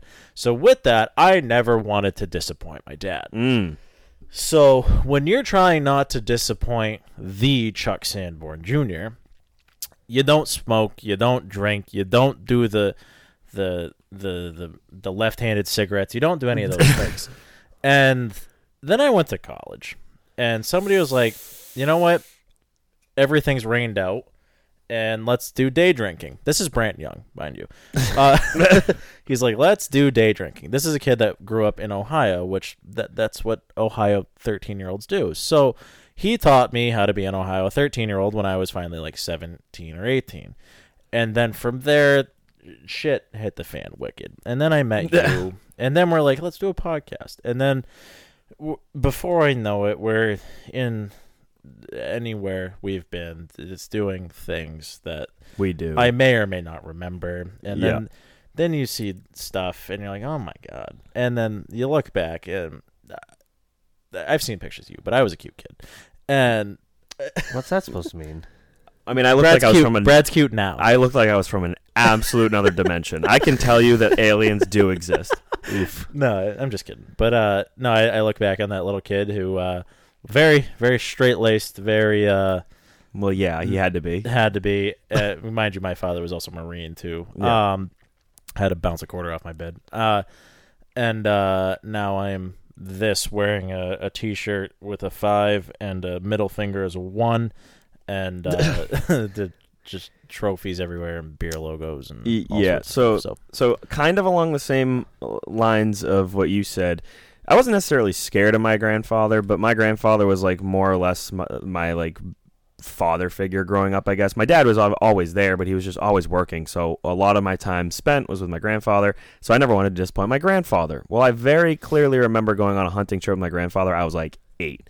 We stopped at a local store up in like Eustis or some shit, and my grandfather's buddy Bill, who actually, small world, lived on Maple Ave, which is the road we're on right now, went into the gas station, came out with Coors Light. And I remember being like, hell yeah. I was like, you got like a 6-pack of Coors Light. It was no joke, like 8:30. And I'm like, what'd you get? And he's just like, oh, I just got beer. And I'm like, no Sour Patch Kids? I was like, you're getting beer? I was like, I just want a chocolate milk. He's like, oh, I'll get you a chocolate milk. I think he went in, like, came back out with more beer or something. It was great. So, like, he just couldn't make 2 trips. Came back. Fucking, like, Walmart, no goddamn bags. So, yeah, he came back, right? Nice guy. But so my grandfather never, ever once in his life touched alcohol. My dad would get absolutely obliterated if he had 2 Busch Light apples. My mom, I've never seen drink a drop of alcohol in her entire life. My grandfather used to tell me that his dad was a drunk, and so that he never wanted to drink. So, like you hear, it skips a generation. I'm not a drunk per se, but I do like to drink. Have a nice cocktail from time to time. So, as a kid, I never kind of thought that I would be in this position. Let's just say that. I would be very proud of going from sitting in the grandstands alone to now sitting in the grandstands alone, but everyone knows who I am. You know, that's cool, because back then no one knew who the fuck I was. But yeah, no, I think that, I don't know that I would be proud, because I always wanted to make my grandfather proud, and I don't know that he would be proud. But, you know, alcohol's fun. It's fun to have fun. Dr. Seuss said that, and that's what this podcast is about. Well, going off of, like, the alcohol thing, it's funny that, because, like, my father, the entire time that he was alive, less than maybe 5 times in my entire life did I see him drink anything at all.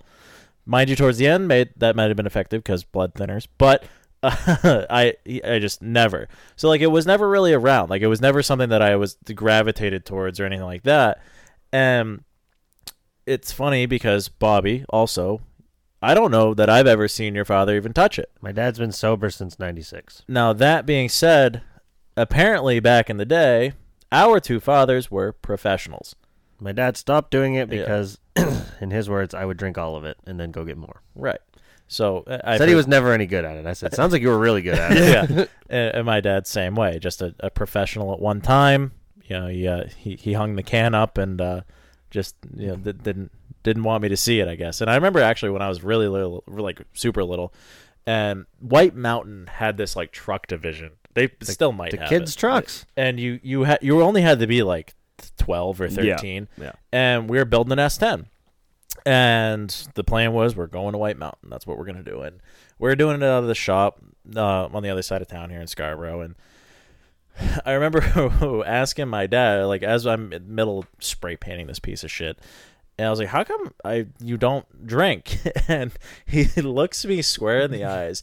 Again, I'm like 12, 13. He looks me square in the eyes. He's like, he points to the other side of the shop. And there's like 3 fall down fucking drunks, just like doing old man garage things, but just like literally like falling over themselves. He's like, you know, I don't do that.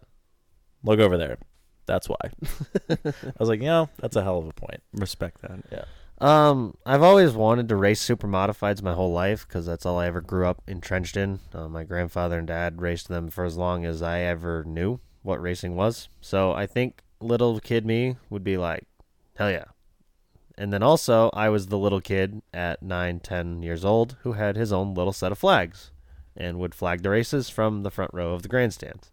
In fact, one night, I was probably like 10 or 11, like I said, Dad brings me up to Groveton for a pass race with Scott, and I got in the pits, and I had my little set of flags, and I'm sitting in the pit grandstands, and looking across the racetrack, I could see the flagman, but it was tough. It was a little dark, and I actually had 2 spotters come down to me and say, "Hey, bud, are you being, like, super accurate with your flagging, or are you playing pretend?" I'm like, "No, I'm doing what the flagman's doing." They're like, "Cool. We can't see the flagman, so we're going to rely on you. If you throw the yellow, we're calling a yellow." So I'm like, "Oh, I'm actually a flagman now." So I think 11-year-old me, now that I am a flagman at the go-kart races and have flagged at Beechridge, so I think little kid me would think I'm pretty cool. The drinking thing, I don't know. My mom drinks, but she didn't when we were younger. Obviously, like I said earlier, my dad didn't. My sister, she was pretty good at sneaking it. So maybe I got a little influence there. But certainly it seems like for the 3 of us that the racetrack community is to blame. My favorite story about your sister is that when they all took her out for a 21st birthday party, and everybody's just firing drinks at her, and she's fine. And they came to the realization, they're like, wait a minute. Yeah, no, that was no surprise when I turned 21. Yeah. Everybody knew. But yeah, if you take the drinking out of it, little kid me always just wanted to race cars, like Bobby said. It's just that's what you wanted to do. And looking back on it, the fact that I currently own 2 race cars and have a trailer and means to go and do the things that we love to do, and had the opportunity to run a super late model and have the pictures and some videos and stuff to prove it, and have the ability to hopefully put that back together at some point. And like Bobby said, I was, Bobby and I have a lot of similarities, I feel, but it's the same thing with the flags and all that stuff. Little kid me would have thought I was way cooler though if I got to drive Bigfoot or Gravedigger. I still love monster trucks like I'm a fucking child. Should have talked to fucking Chase Cabry. Apparently he's doing that. That's sick. We ought to do the do they still do the Gillette deal when those fucking things come to town? I don't know, but I'll be there at 7 a.m. tailgating. It's a Saturday night, so I assume I'm racing. I'll be fucking putting myself through a table. But that's the thing, like Mafia. You guys made fun of me in a previous show. You guys made fun of me in a previous show when I said we should go to Gillette, and Brad's like, "Oh, you'll be there with your fucking Gravedigger foam finger with all the kids." Bob's like, "Yeah." Yeah, they have like Adam Sandler. They have like 8,000 horsepower, and they launch those things into the. No, I would love to go, Bob. I was just kidding. It's the same thing as if someone's like, "You want to go see WWE?" I'd be like, "Fucking loser, let's go." If we're talking, Pat McAfee gonna be there, absolutely. Yeah. If we're talking monster trucks here, Bradley can attest this because he's monster trunks physically fucking seen it. If anybody goes to Walmart or Target or whatever, and you go to like the toy section, as I still do because I'm a child. And you see the Hot Wheels makes, I think they're 1/64th scale monster trucks. Monster trunks. And when I was very little, and we were living in a shitty apartment where the biggest part of the entire apartment was the hallway, Dad bought me one of those things. And they only came out with 4 of them. And the original 4 was Gravedigger, as we all know and love today, the black and green deal. The original Gravedigger, which was like a weird gray and like bluish purple with yellow lettering on it. And gold wheels. Team Ments, which was before Maximum Destruction.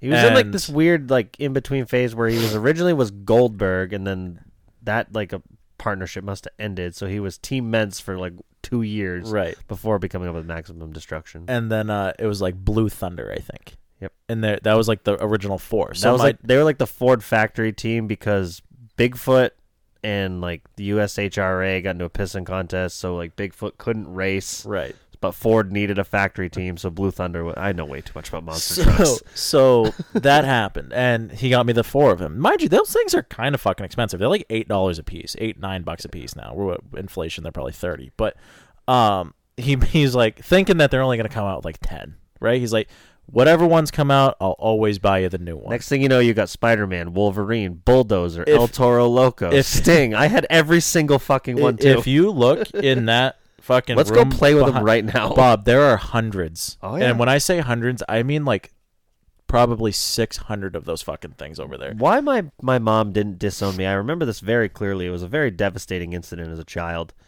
My dad had some sandblasting done outside of the shop. And when they were all done, obviously, there's a bunch of black sand on the ground. And I was like, oh, that's going to make a sick monster truck track. And I had all of them out there, and then I just apparently forgot about them, and they all got ran over and plowed in the winter. Oof. And like I found them in the spring, like where the snowbanks were all Devastated. busted up and wrecked. I was so sad, but I couldn't have been that sad. I literally left them there for like 6 months. So how? I mean, it was my own fault. But It was wild though, because like even to the very end, my father never once broke a promise to me ever. To the point where I was in my like 20s, and he's still buying these fucking monster trucks, and they're like some of them are fucking brand new in the package still. And I was finally like, Dad, like it's okay, like it's fine. I don't promise. need to have 400 monster trucks. I used to. I remember one time we had a printer too in the living room, and like it was a big deal that we had a printer. Don't know why, but it was a big deal that we had it. And I took it upon myself to completely fucking drain like 2 cartridges because I went full, just full. Don't ever go full, but I went full. Full, really stupid. Really stupid. And I printed off every Google image that I think it was actually probably like fucking Yahoo or something. Dogpile. Or Bing. Of any like image of monster trucks that I could. And I would print them off, cut them out precisely to what was printed off. Couldn't have any white around it. Like OCD wicked. And I would tape them to like foam boards. And I had these foam. I was kind of a fucking weirdo when I was younger. Still am. But yeah, I was gonna say you never outgrew it. And I still like it. I've like cleaning my father's house out after he passed away.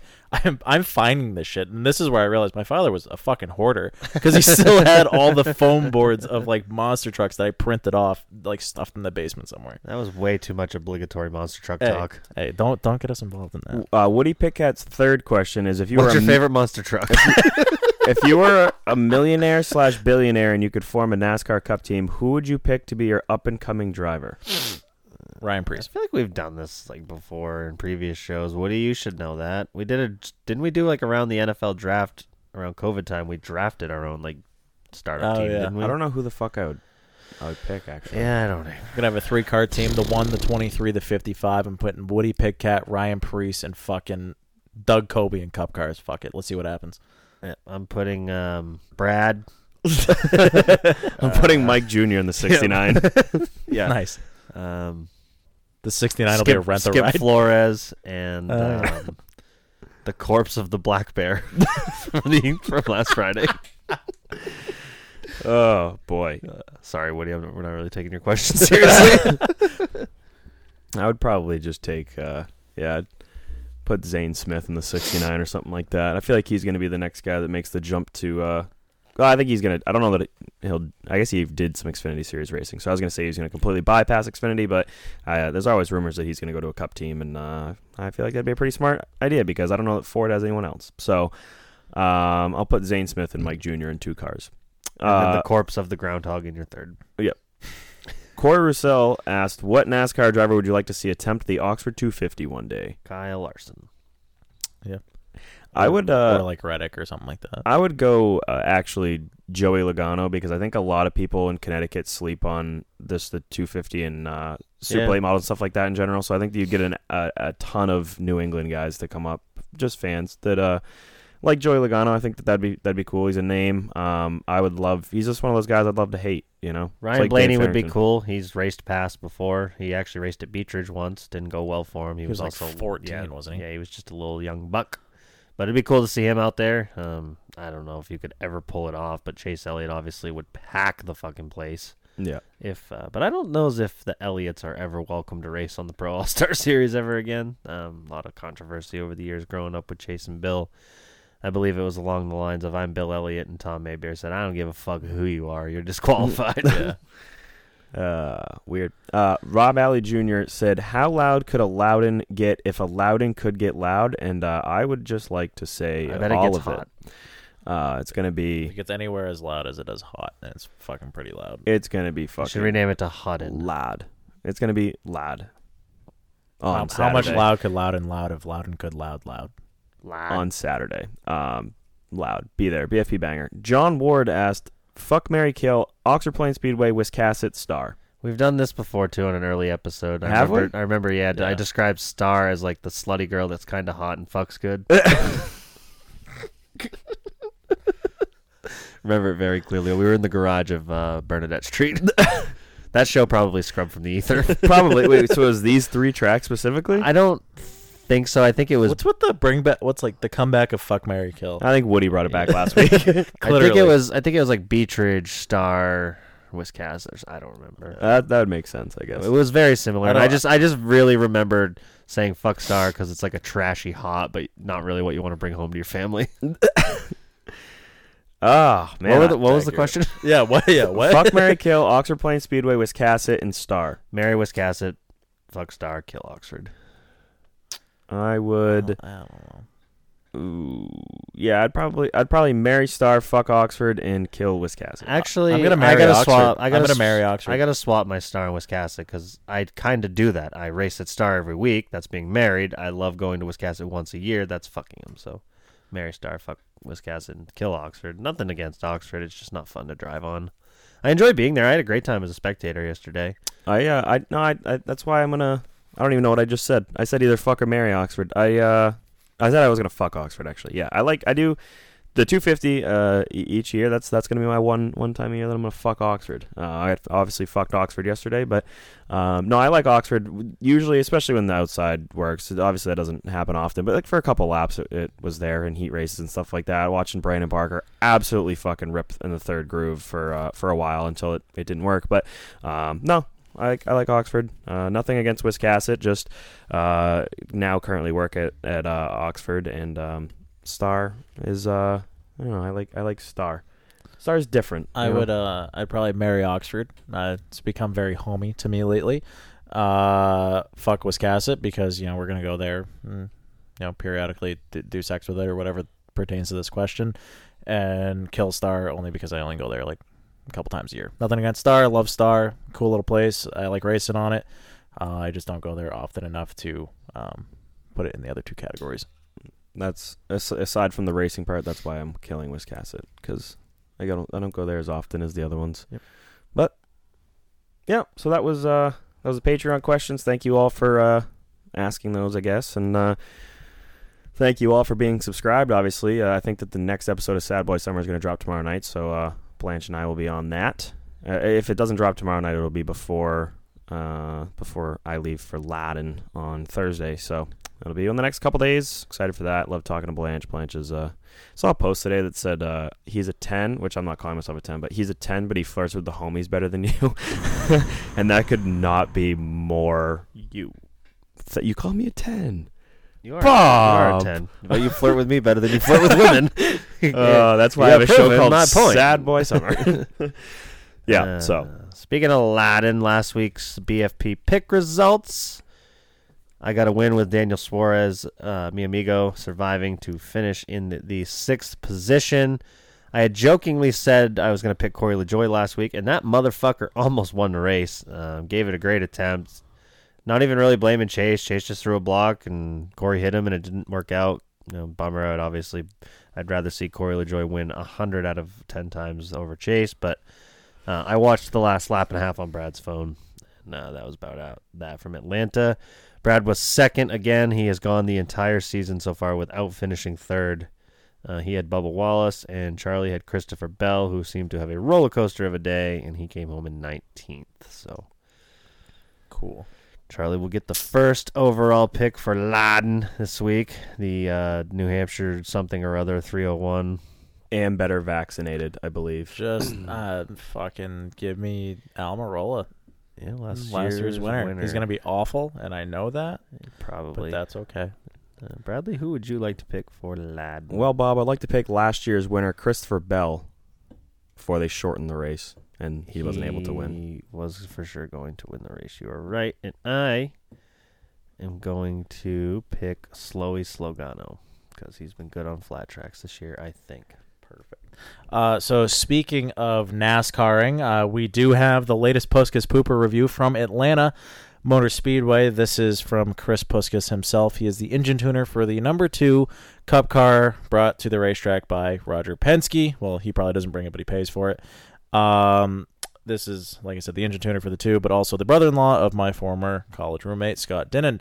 Here goes. Puskas Pooper review. Atlanta. Oh, no. 2.7 out of 10. We go from high score to low score. That is tough. 2.7 out of 10. Rusty stall walls that make you want to get a tetanus shot after dropping a turd in this landfill. 2-ply toilet paper that falls apart as you pull it, and stall walls that are higher than a porta-john. Pretty rough to say the least. Maybe instead of fixing the racing surface, they could work on fixing the real reason people come here, the shitters. Gonna have nightmares about this one. P.S. The piss trough adds a nice nostalgic touch to this bathroom, but that's all. Tough break for Atlanta. I hate it for the guys back at the shop. You've Atlanted. I have. Did you poop? I don't know. I don't think that I pooped, but I definitely remember peeing, and I remember it being a not great vicinity. Then tough break. So. Hate it for the guys. Weird move with the moving the walls and shit and stuff. They're gonna kill someone one day, and it's not gonna be good. Now apparently it's mini Daytona, and I don't know what way is up. Bubba Wallace in the first race flat. hit so fucking hard that I was pretty sure he was not okay, and he was. But actually, I think it was Bubba Wallace. No, was it? Bubba definitely hit, but I think Bubba Wallace. I'm getting my two races. I am getting my races mixed up. So yeah, Bubba Wallace did hit at Atlanta. I thought David Reagan smoked the wall there. That was at Daytona. When David Reagan hit the wall at Daytona, I also thought that he was not okay. They were both okay, luckily. Thank God for safety equipment, but I don't think it's going to end well. One of these times at Atlanta, someone's going to get hurt. That's all I'm going to say. But this weekend, I am fucking pumped. Got ourselves quite a weekend coming up. Like we touched on earlier, I'll just get it out of the way because it's Wednesday before the weekend. Richmond Speedway, LST Motorsports Park, $5,041 to win for the senior champs. A full slate of go-kart racing. I'll be on the flag stand. Looking forward to that. This race was presented by Derek Nealon Racing. Should be a good show. They're expecting 25 to 30 senior champs to try to qualify. So I don't know why you wouldn't. I've never heard of a $5,000 to win go-kart race. Typically, not even $500. Biggest one I remember, they were $1,000, but yeah. Typically, it's not even $500, let alone $5,000. And apparently, there's like 16 grand total purse money or something wild like that for the entire field. Why did we not put together a go-kart? That's a good question, Bob. Yeah, so that'll be Wednesday. Thursday, are you done with your whatever you're going to say? Yeah, I'm not going to Saco on Thursday, but that pretty much just wraps up my Wednesday. You can catch me at LST. Yeah, Thursday. I'm going to try and make it over to Saco Pathfinders. Haven't been there. I raced there once, batting 1,000. Never going to race there again. Friday, $10,000 to win. Super late model race at Lee USA Speedway. Will all three of us be there? Yes. I'll be doing tires on the Derek Nealon Racing number 90. Tires, Cole. Change what wins a race. Tires. And then Loudon and Loudon. I will, unfortunately, I regret to inform you, friends, Bob. listeners, you two already know, I will not be at Loudon this weekend. I was given the weekend off from Star. It was going to be tough for me to do it anyway. Racing at Star, I'd be rolling in real late, and my girlfriend has to work a double on Sunday, which means she has to be at the restaurant at 9, so it's just not in the cards for me, unfortunately, friends. I hate to let you down and miss the second annual BFP banger, but Not mad, just pissed. I'm going to spend the Saturday and Sunday probably getting my big block super wrapped up or getting a good chunk of stuff done on that. How's that coming? Kind of neglected the poor girl. And I do still want to race it at the Star Classic this year, and that's a month and a half away. So I got to get my thumb out of my butthole and finish that car. Well, what's left on it? Just final assembly, the dink shit, wiring gauges and running fuel lines and making sure it runs. That stuff that you think, it won't take long. That usually takes forever. So catch me sweltering in a garage. Is it going to be very Bobby Timmons-esque looking? It's going to be raw aluminum with green 13. It's actually, believe it or not, it's all lettered. Really? Because I built 2 wings, and I've ran both of those wings on my small block car. So I have a wing that has half a season on it that's all lettered number 13, all my sponsors, that I just got to bolt on the car, and that's all the lettering. I didn't realize they were the same wingy measurement. Yep. There's actually quite a few parts between the two cars that are interchangeable, which is neat. Interesting. Basically, everything from the driver's compartment back, all the rear suspension geometries, all the same distances, parts, everything. The wings are the same. The front end's kind of different, like the way we put the suspension in, but it's got the same shocks, same springs. So just one has 900 horsepower and one has 400. Cool. Yep. So I'll be Thursday. We're gonna be Wheels Up to Loudon. Gonna be there Thursday night at some point, Thursday afternoon, something like that, and then gonna be there basically all the way until Sunday night, maybe Monday morning. But definitely gonna be making the stop at Lee. Gonna be heading over there Friday, spending the afternoon and evening over at the beer garden, most likely wandering around the pits, but then the beer garden, and excited. So what Lee's got on tap, they got obviously the Granite State Pro Stock Series Keen Parts 150 with Tyler Reddick. They also have the NHSTRA Modifieds Whitcomb 5 Truly Hard Seltzer 125, and they also have the Northeast Sand and Gravel Street Stocks, the Black Flag Podcast Ridge Runners, O'Reilly Auto Parts 6 Shooters, MLM Diagnostic Services Pure Stocks. And, so gates open at 4. I believe Green Flag is at 6. So our race starts at 7. I lied right to your face. So be there or be square. We'll be in the beer garden. If you're a Patreon pal, we'll buy you a beer. One. Looking forward to that race. Should be a good show. 10,000 bones on the line. Good thing you had all the information there. You sounded real knowledgeable. Thank you. Yeah, it's almost like it was written down and you read it. Well, I just like to thank the guys back at the shop. Brought me a good piece. And so before we I got just a couple more things real quick. I have a weapon of the week and an anti-weapon of the week. What would be the anti-weapon of the week? So his name is Tyler, and he and his pal came to the crash pad at Oxford yesterday, and they bought $96 worth of Bud Light in one fell swoop. And gas station probably would have been cheaper. Brad served it to them on a cardboard platter that he taped back together using BFP stickers. They basically said, how many beers can we get with this $100 bill? And, they did.